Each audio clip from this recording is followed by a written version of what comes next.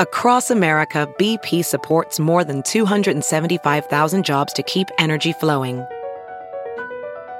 Jobs like updating turbines at one of our Indiana wind farms and producing more oil and gas with fewer operational emissions in the Gulf of Mexico. It's and, not or. See what doing both means for energy nationwide at bp.com/investing in America.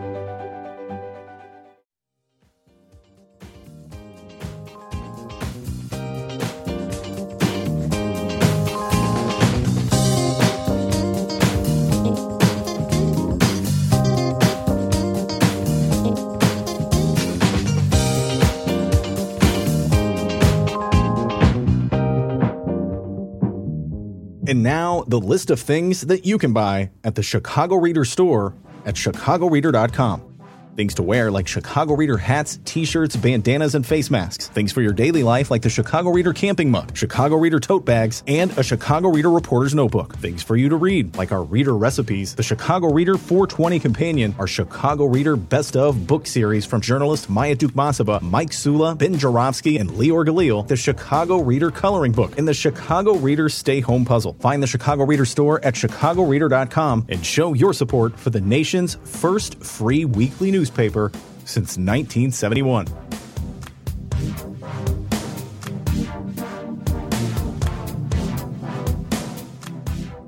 Bonus time on the Ben Jarofsky Show. As I speak, it is Thursday, July 13th, 2023. Give you an idea what's in the headlines right now, literally right now. This story is just breaking.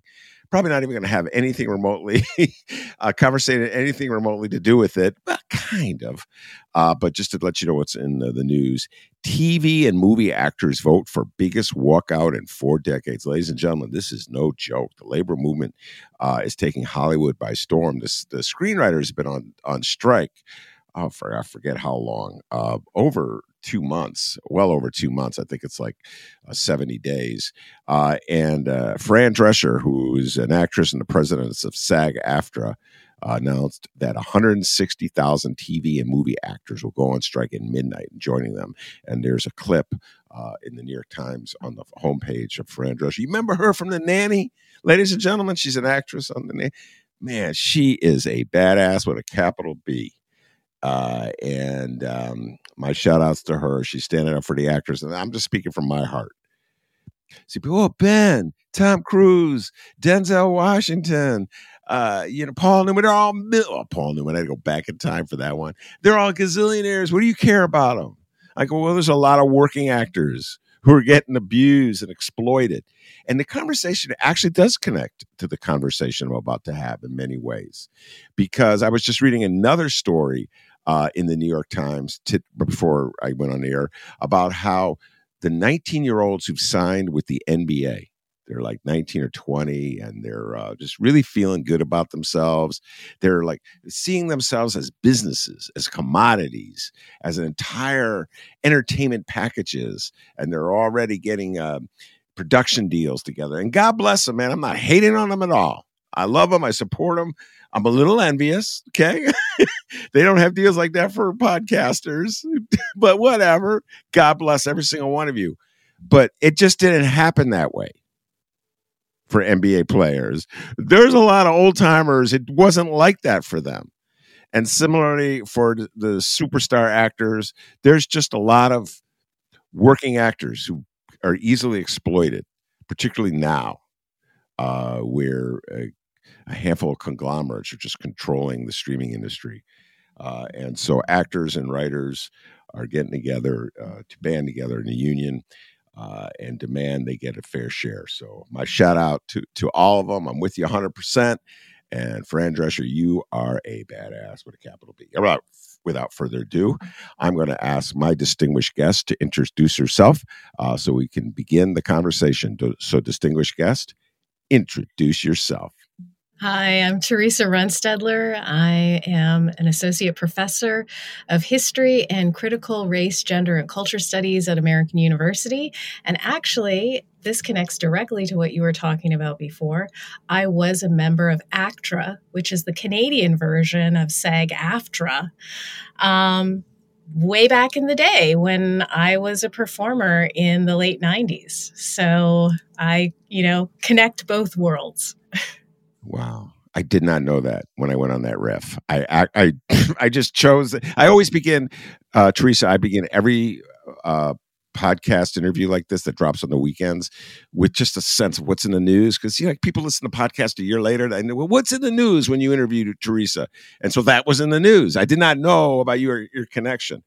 Do you know Drake by any chance? Oh, you know what? When I was teaching at the University at Buffalo many years ago, my students asked me that because they knew I was from Ontario.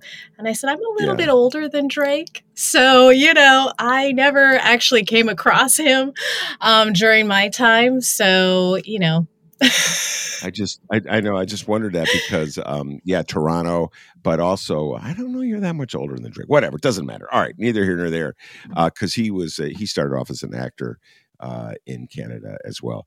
All right, so Theresa is the author of a new book. I don't know how new it is. I think it's 2023, called Blackball, and I'm showing her the book.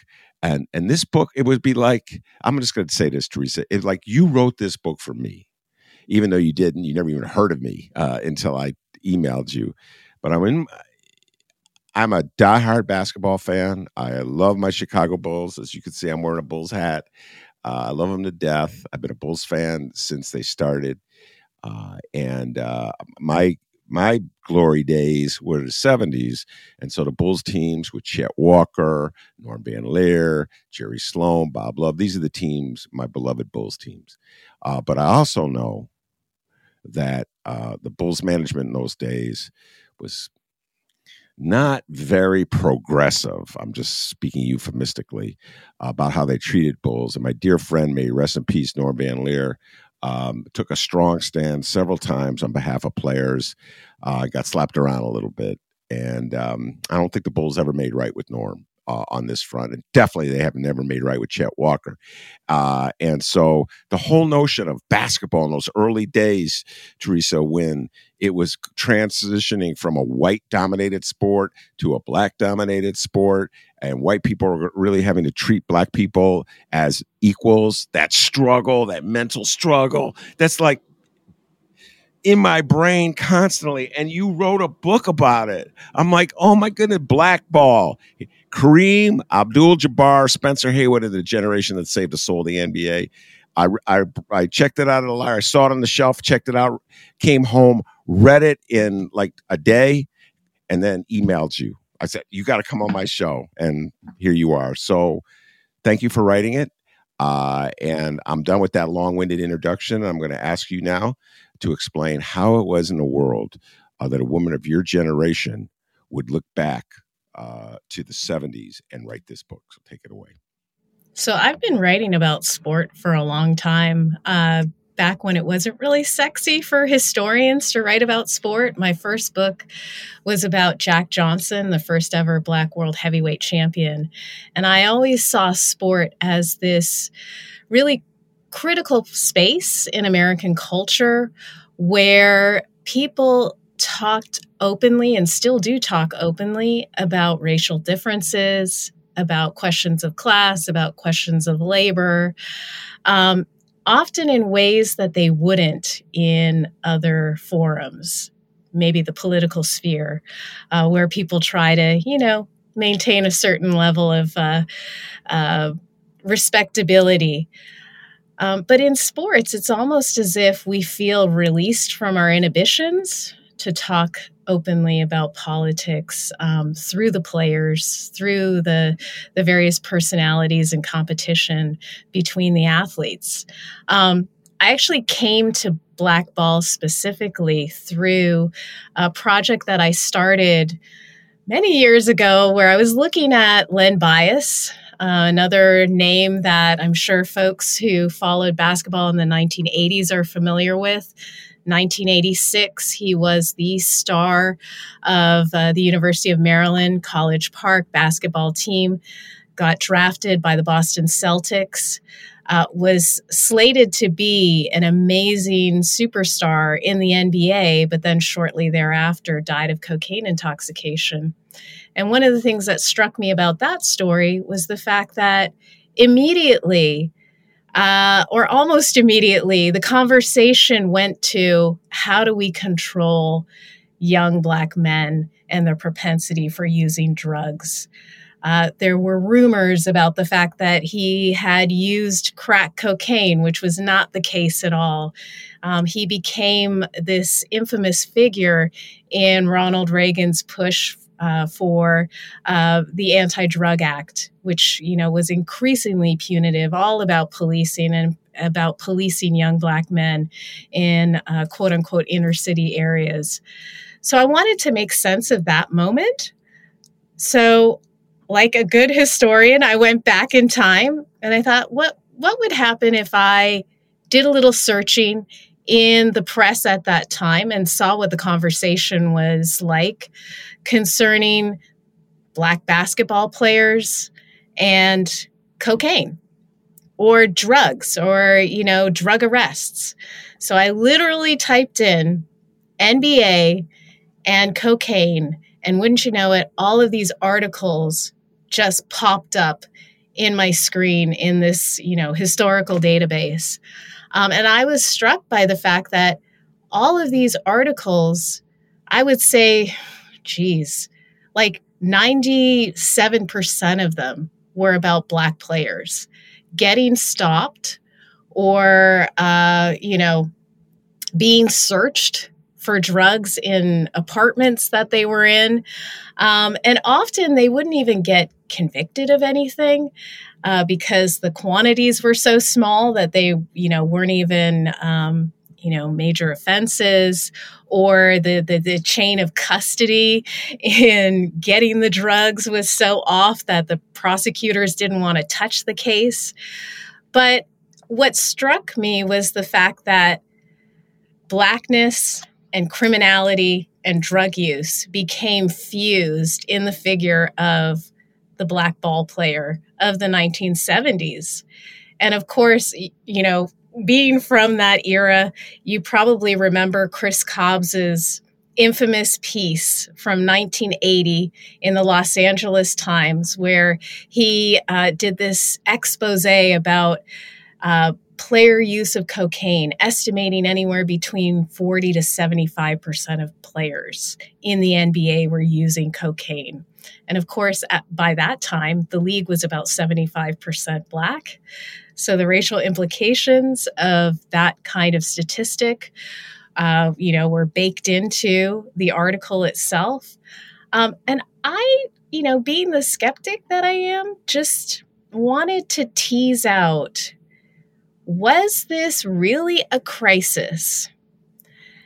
Now, of course, a lot of the guys were doing cocaine, but who wasn't, who had a little bit of disposable income in the late 70s and early 80s? Who wasn't doing cocaine?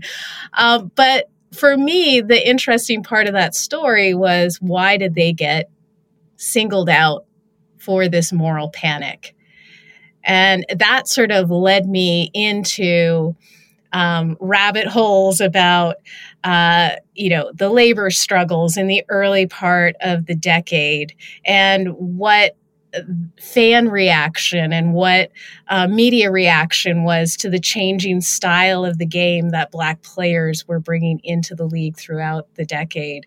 And so, that's a really long-winded way of telling you how I came to this. But for me, it was just about using sport and the NBA in particular as a window onto these larger developments in U.S. society with racial integration, and also, ironically, increasing criminalization of particularly young Black men. Wow. All right. So there's a lot to follow up on there. And I'll start with something you said. Why did they get signaled out for this moral panic? And let me just say, I'm with Theresa. I don't think cocaine use is healthy for you. I'm not advocating cocaine use. I personally, trust me, have never tried cocaine. I was more to reefer head back in the day, as everybody who listens to this show knows. And I still see nothing wrong with reefer. But that's just me speaking, not Theresa. I do Well, know and that was the drug of choice for most NBA players. Actually, was marijuana. marijuana. Um, But the thing yeah, about and they were very cocaine, open about that.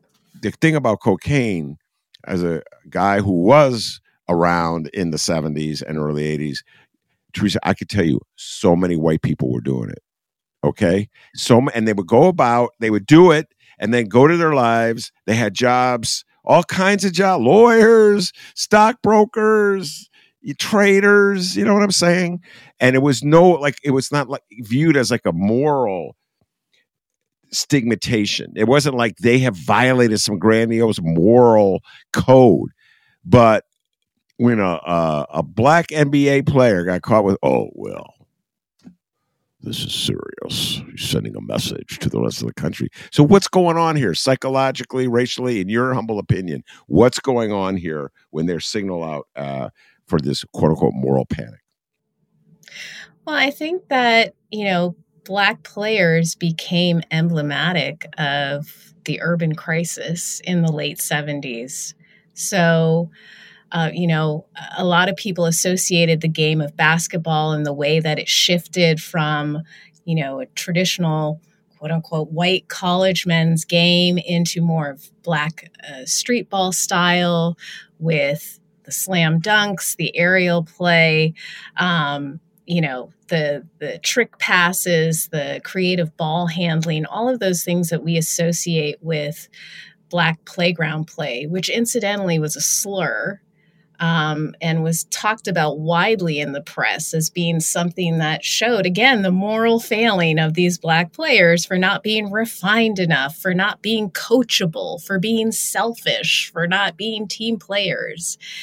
And so that kind of connection to these other issues that were happening in society with the decline of, the urban cores of major cities like Chicago, where you had massive white flight happening, of course, subsidized by the federal government, deindustrialization that was moving jobs away from those urban centers.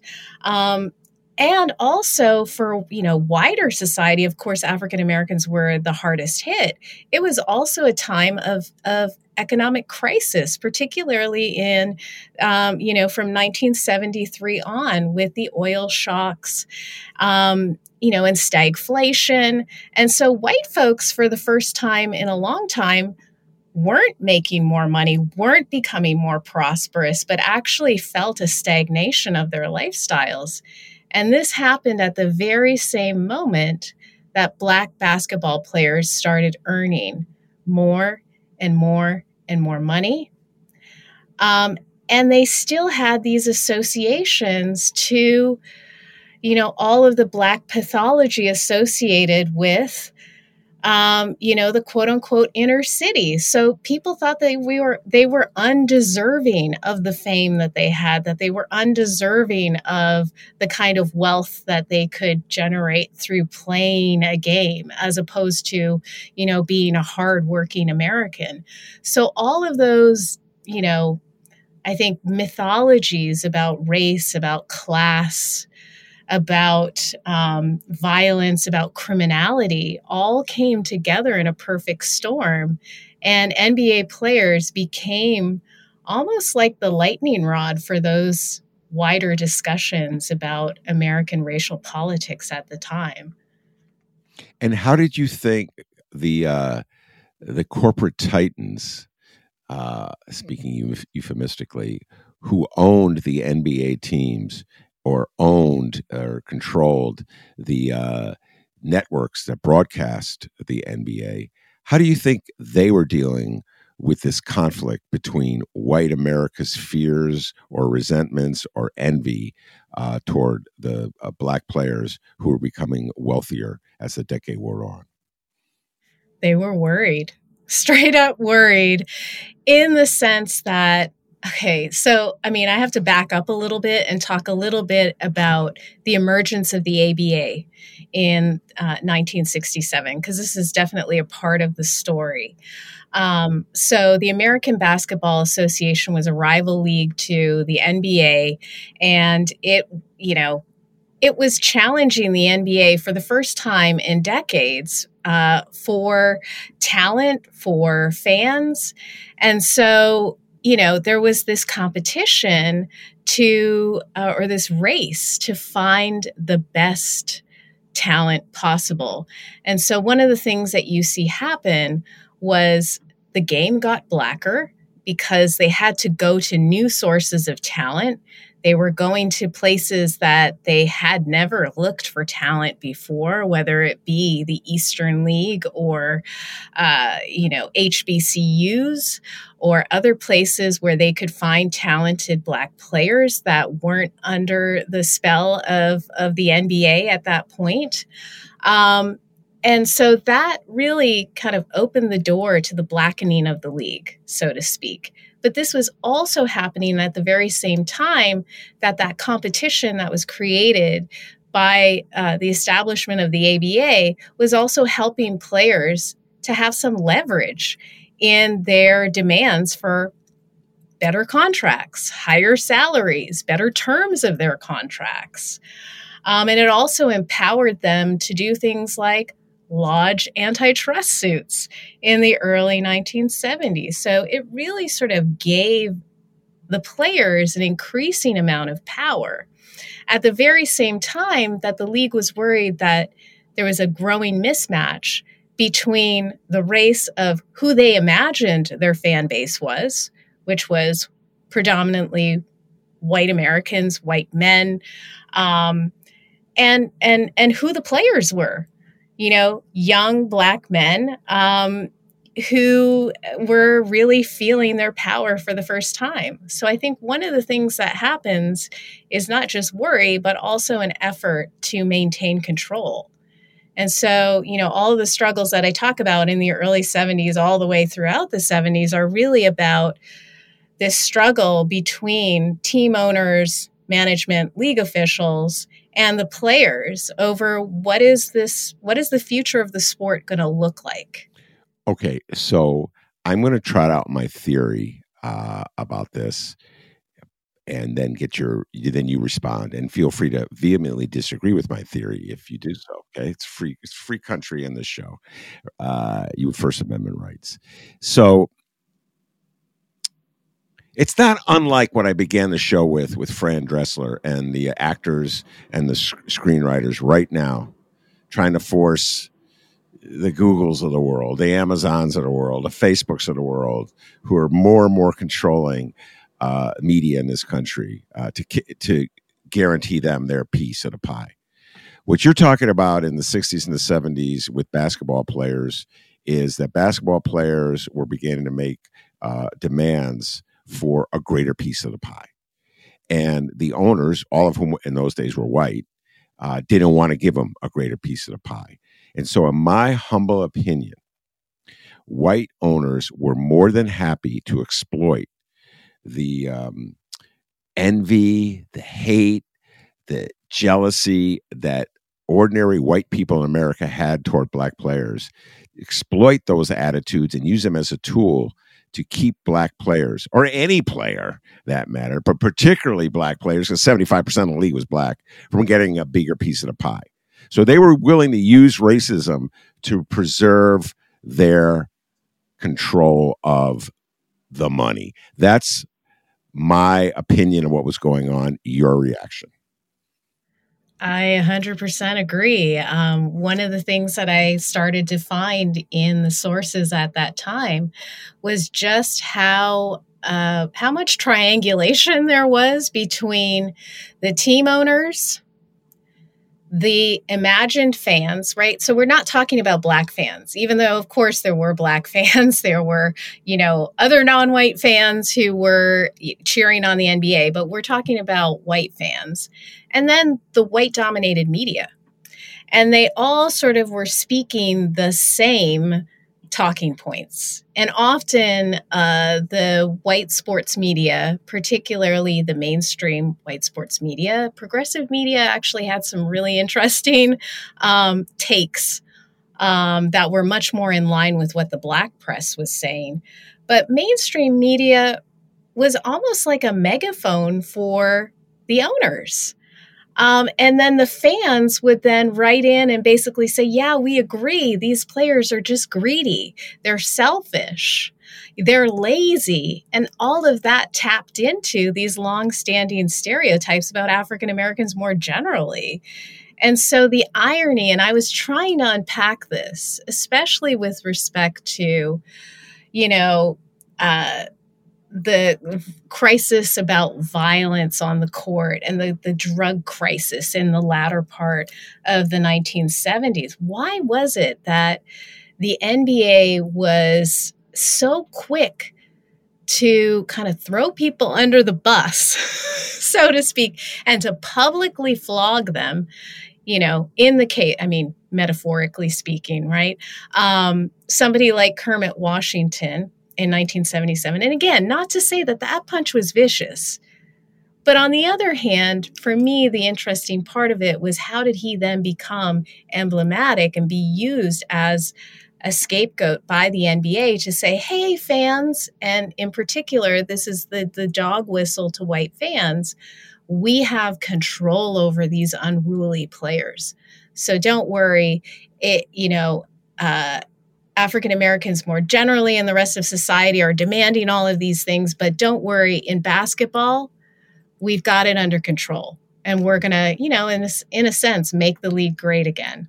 We're going to return it back to this nostalgic point when all of your, fabled stars from the 50s and the early 60s were, the height of athleticism and stardom in the NBA. So, yeah, I think you hit the nail on the head. And by the NBA taking this stance, ironically, they sowed the seeds of their own backlash or public backlash against the league, which, of course, then had to be,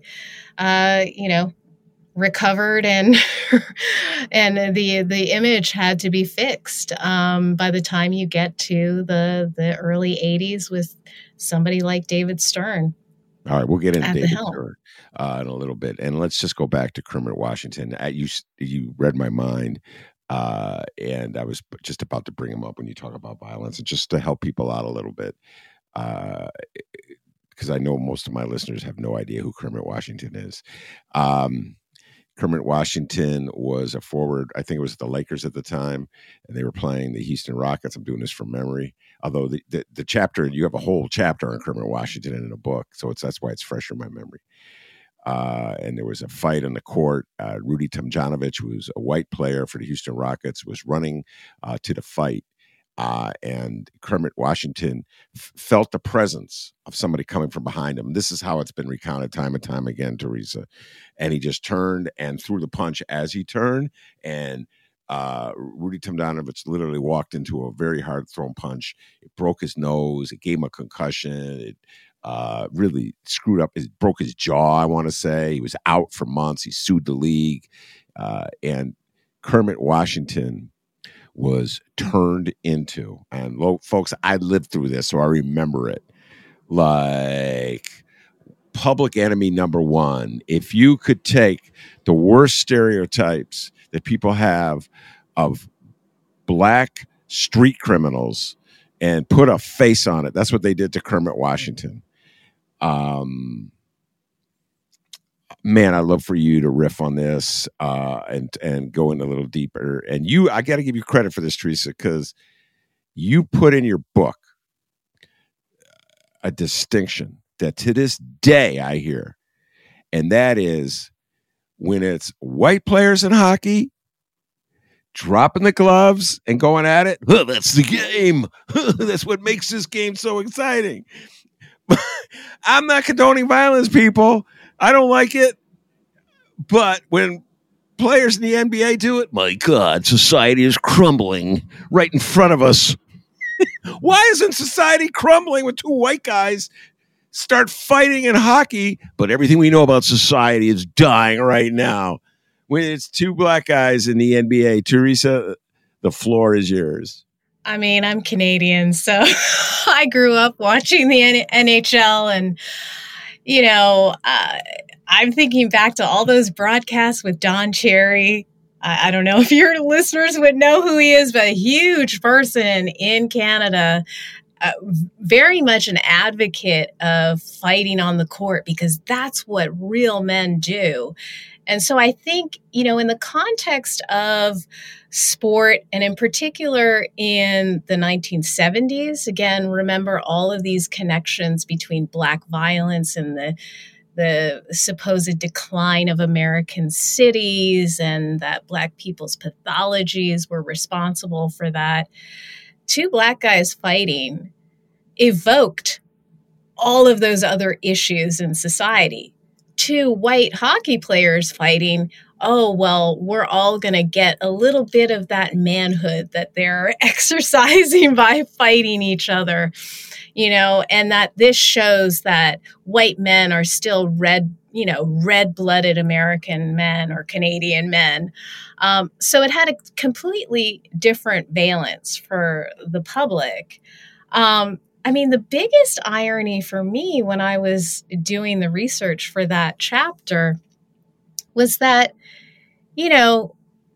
basketball wasn't really being played on TV a ton at that time, so a game could often happen and, most people in the country wouldn't know that so-and-so punched so-and-so.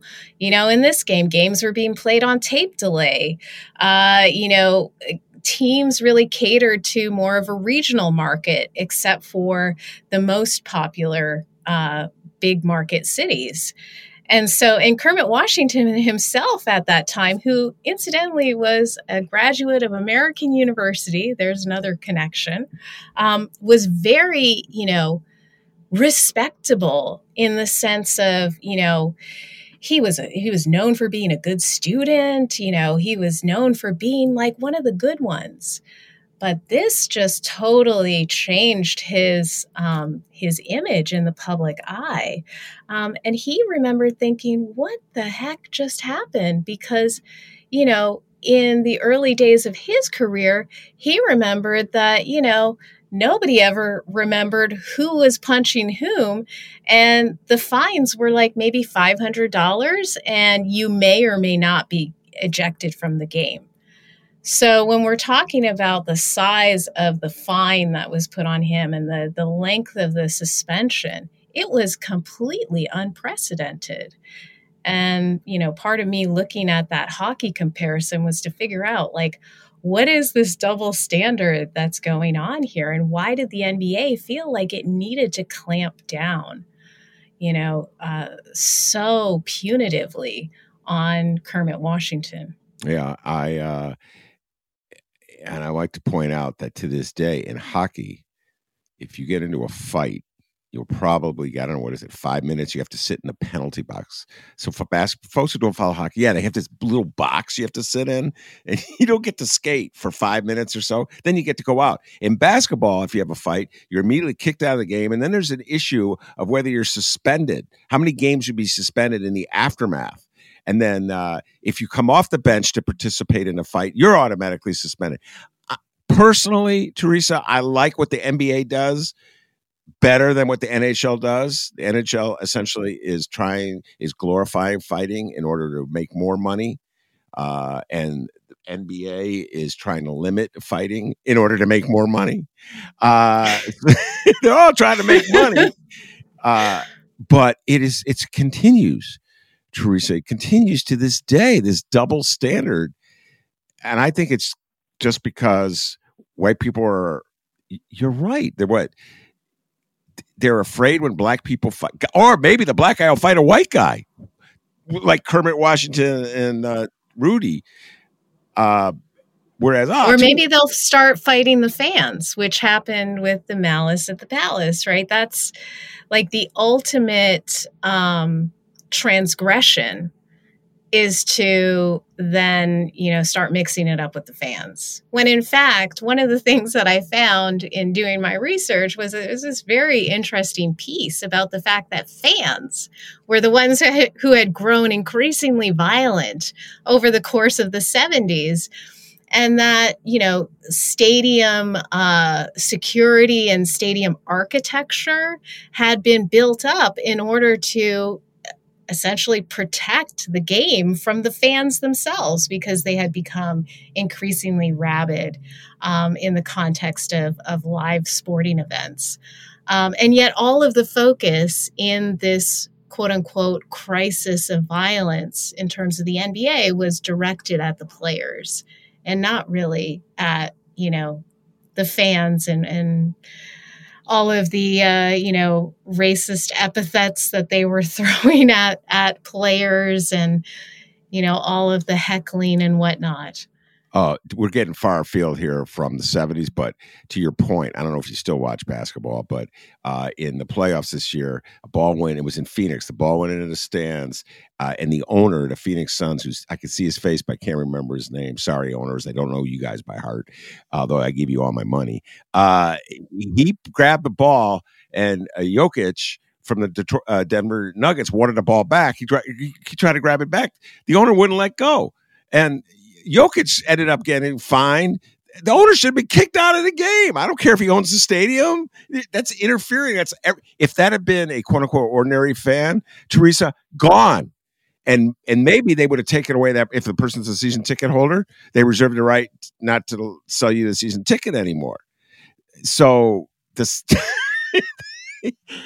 Yeah, it's about which violence gets policed and which bad behavior, quote unquote bad behavior, gets policed, and who it is really matters. Yeah, absolutely. And again, neither Theresa nor I are condoning violence. Not that it matters to say it is, but we're just pointing out the double standard that exists. All right, so going back to the 70s, you have a chapter on Kareem Abdul-Jabbar, and he actually wrote, I don't know if a book, Giant Steps, where he talks about when he punched Ken Benson. It's a whole chapter on the whole relationship between white centers whose job it is to come in and just push black players and just like hack them.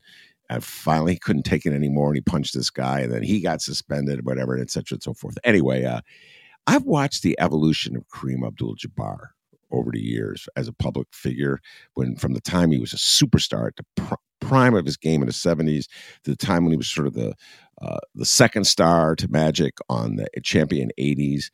And now where he's a public intellectual. I subscribe to his newsletter. The man is brilliant, and I think he's some of the most insightful essays that you can read about current society. Theresa, I can't think of any other athlete in our lifetime, in my lifetime anyway, who has evolved into becoming a public intellectual. If you can think of some, feel free to throw one in. I can't think of any. Kareem Abdul-Jabbar is truly unique in so many ways. Why don't you talk about Kareem and the role he played in the 1970s in this transition of the NBA as an industry? Go ahead. Sure. I, of course, growing up as a kid of the 80s, I was born in 75. So, I encountered Kareem of the Lakers. Older Kareem, I didn't know the stuff that happened before. Of course, as a student, I learned about the revolt of the Black athlete in the late 1960s, which culminated in an attempted, it never actually happened, the boycott, a planned boycott of the 1968 Olympics in Mexico City, which then became, evolved into a protest at the Mexico City Olympics. Kareem was actually one of the few who actually stayed home and did not go to the Olympics as kind of one-man protest against the racism of the sports system in the United States. So I knew about that history, but then the 70s was kind of like this black hole for me in terms of my knowledge of Kareem. I didn't know that he was essentially demonized in the first part of his career because people didn't know what to do with him. This was a guy who, he was this huge, dominating star in the late 60s at UCLA, and he goes into the league in the NBA, and he's aloof with reporters. He changes his name from Lou Alcindor to Kareem Abdul-Jabbar and says, listen, I'm sick of leading a double life. Now you should call me this. I've converted to Sunni Islam. He's somebody who was very much an intellectual, even in those days, and whose favorite book was, the autobiography of Malcolm X. He came from a long line of folks with a deep connection to the African continent and who had experiences of being Black throughout the diaspora. And he took all of that with him into the league, that kind of sense of himself as somebody who just, wouldn't take anyone else's shit, to excuse my French, but, who was just going to be and wasn't attempting to play to the insecurities of journalists, of white fans, to make folks feel comfortable that he wasn't threatening. And of course, Kareem Abdul-Jabbar is this, towering figure, not just metaphorically, but also in reality, right? This super tall guy who had this presence about him, and he just was not about to, sanitize himself for the NBA fan base. And, as a consequence, he was demonized for that. And, speaking of the incidents of violence that he was involved in terms of fights and whatnot, one of the best finds when I was doing research in the archives or the papers of Larry O'Brien was a memo that Larry O'Brien wrote to himself about a meeting that he had with Kareem. And Kareem basically came into his office and said, look, you need to do something about these guys who are bumping me, who are grabbing me, who are elbowing me, who are punching me, and the refs do nothing about it. And if you don't do something about it, I'm just going to have to take matters into my own hands. And I was just like, that is quintessential Kareem Abdul-Jabbar from the early 70s, taking that attitude and sense of self coming out of, the civil rights movement and Black Power and really bringing it into the NBA and just being himself, being authentically himself. So let's think about this. And by the way, that was a great riff about Kareem Abdul-Jabbar. Truly a towering figure in American history, or sports history. So let's think about, what do you think was more frightening to the owners? The specter of the quote-unquote black thug, or a man like Kareem Abdul-Jabbar, who was absolutely brilliant, smarter than they were, had read every book most of them hadn't even read a book, so he was smarter than them, and could place the sport and the relationship between white owners and Black players into a larger historical context that goes all the way back to slavery. Who'd read Malcolm X, or at least Alex Haley's version of Malcolm X, and could just stand his ground, to use their words, in an intellectual debate. What's scarier, in your humble opinion, to the owners? I don't know if one was scarier than the other. They were scary for different reasons. So, somebody like Kareem Abdul-Jabbar, a thinker, somebody who understood how the business worked and could put it in this larger context of Black labor exploitation. Pairing him with somebody like Oscar Robertson. Of course, they played together on the Milwaukee Bucks back in the early 70s. Oscar Robertson was pretty scary to the owners as the head of the NBPA, the National Basketball Players Association, which was the union representing the players, who was willing to stick his neck out and be the lead player, the named player on the antitrust lawsuit against the NBA, which served to block the merger between the ABA and the NBA and eventually brought down the reserve clause.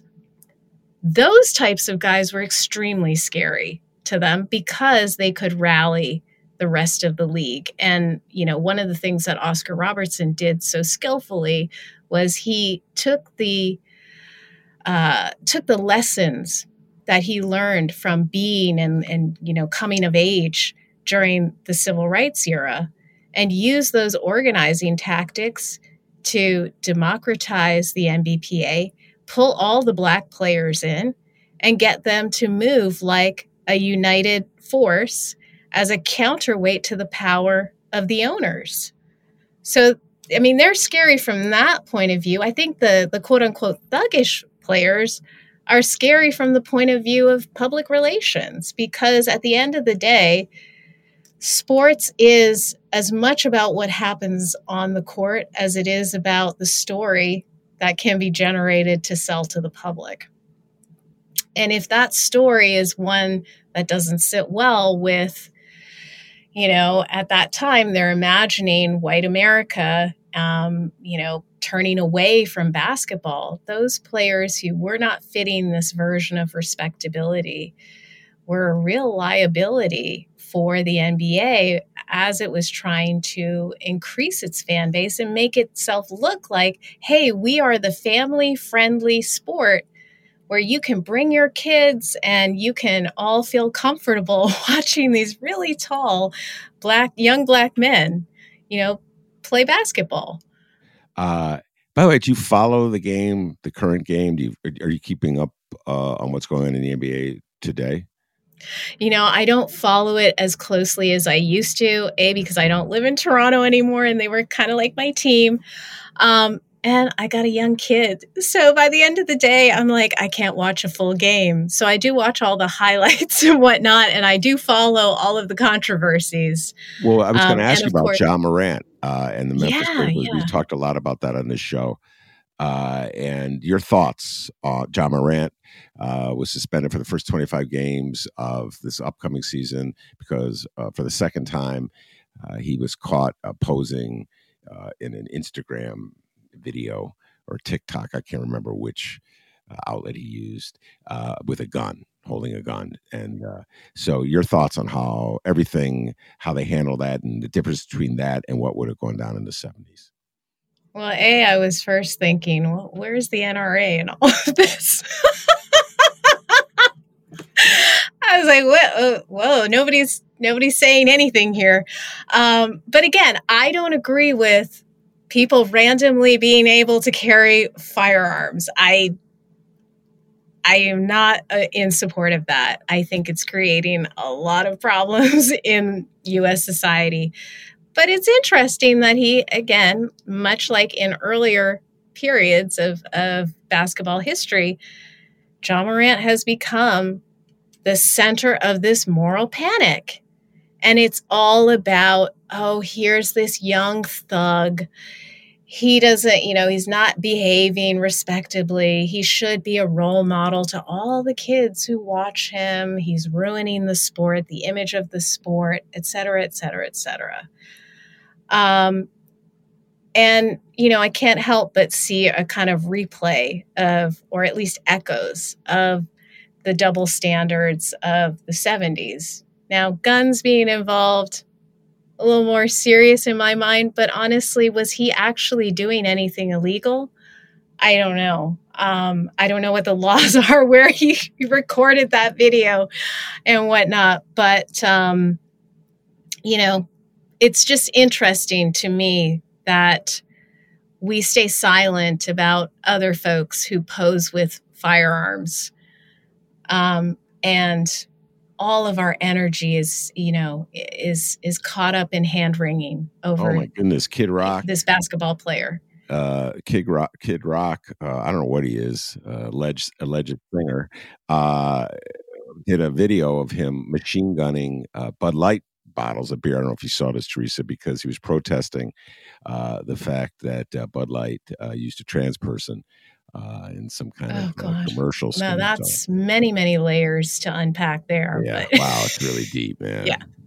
And come on, Mag, admit it. Kid Rock can't sing. Just admit it among yourselves, okay? There's a double standard. How is it that Kid Rock got so successful in a venue? He can't sing. Okay, just sorry. Talk about a double standard. But anyway, so yeah, he's like proudly showing the gun, and his career doesn't. And I'm with you. I'm like, scary thing with a gun is a lot different than Kermit Washington accidentally punching out Rudy T. You know what I mean? But you're absolutely correct. There is a double standard. So I'm going to close with this, and then you get your response. I'm an obsessive basketball fan. I follow basketball way too much. I'm following enough basketball to pick up for you. For the basketball you're missing, I'm picking up for you. Okay. So one of the things I do, follow all these interesting development in basketball.